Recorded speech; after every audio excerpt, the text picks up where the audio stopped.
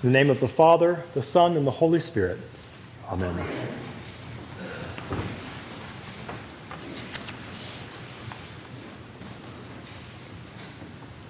Happy Trinity Sunday to you all.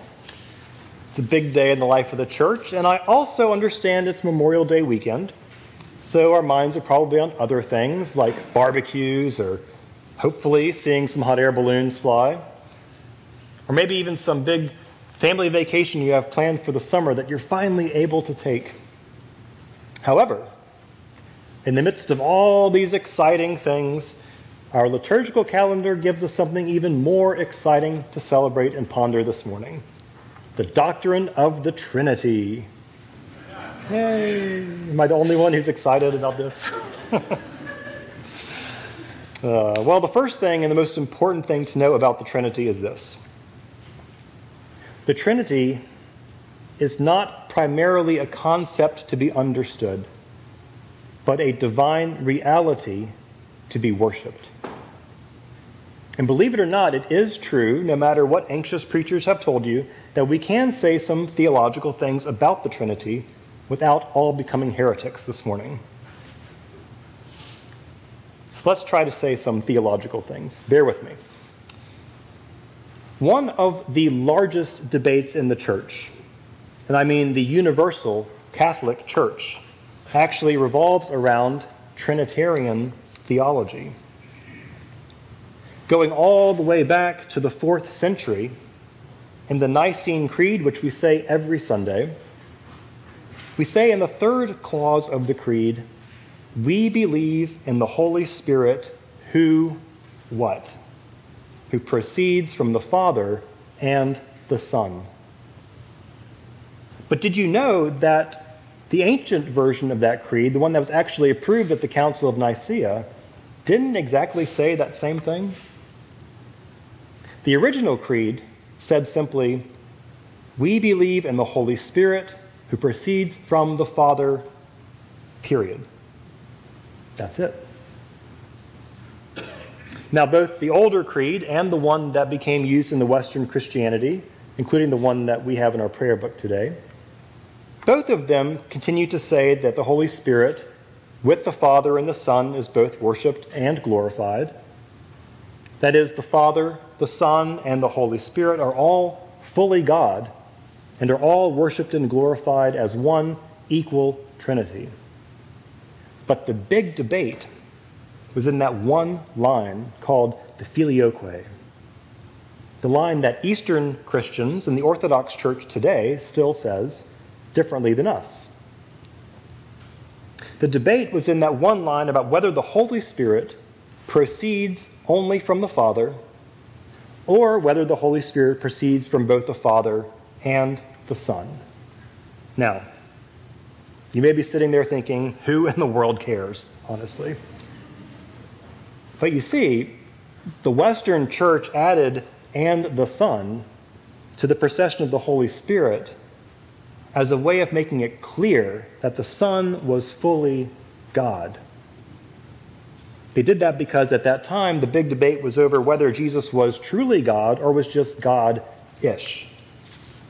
So the Western Church said, we'll make it really clear by saying the Holy Spirit proceeds from both the Father and the Son, and make it clear that the Son is God.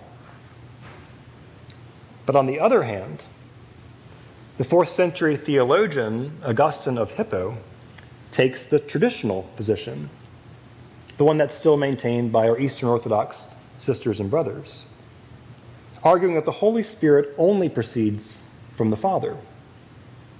As Augustine writes, the reason we believe this is because it's only the Father who is not of another.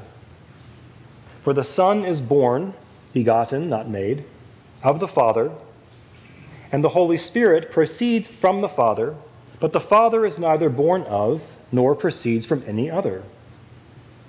And yet this should not be an occasion in human thought that there is any idea of disparity in the supreme Trinity. For the Son is equal to him of whom he is born, just as the Holy Spirit is equal to him from whom he proceeds.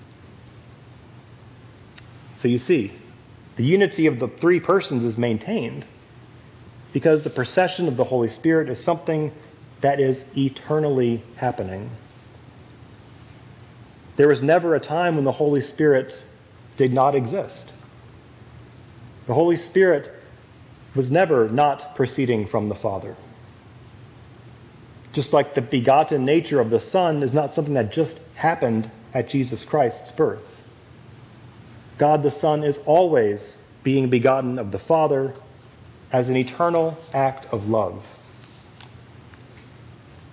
And the reason for all this teaching about procession and begottenness is because the early church is clear that what we believe about God is that God has always existed in relationship. And God continues to do so today. God is not hidden away, some singular entity that needs nothing else. God, from the earliest stretches of time, has always been begotten of God's self through the Son.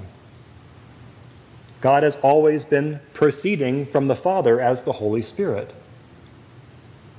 God doesn't even think God's own reality is meant to be held on to God's self. God exists as a being that is always giving in love, eternally begetting, eternally proceeding, always and always giving and giving. And these three persons, the uncreated Father, the begotten Son, and the proceeding Holy Spirit, they are always giving to one another. The love that the Father has for the Son has for the Spirit has for the Father.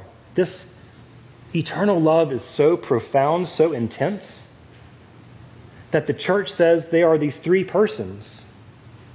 But really their love has wrapped them so tightly that they are really just one being. Three persons, one being. Does your head hurt yet this morning?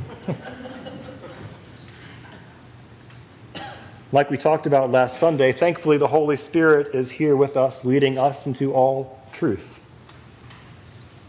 The Holy Spirit's inviting you and I to be a part of this mysterious, loving relationship.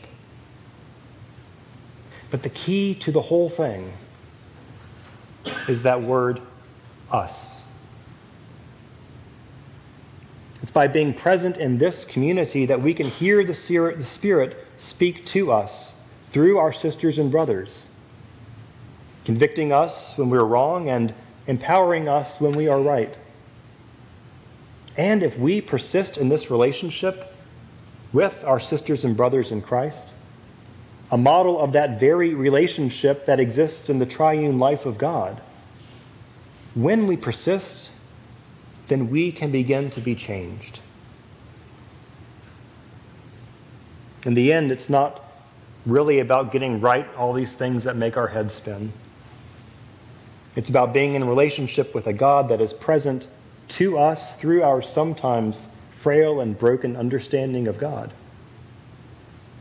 It's by doing this that we learn, like the Father, Son, and Holy Spirit, to be a people that have no ego.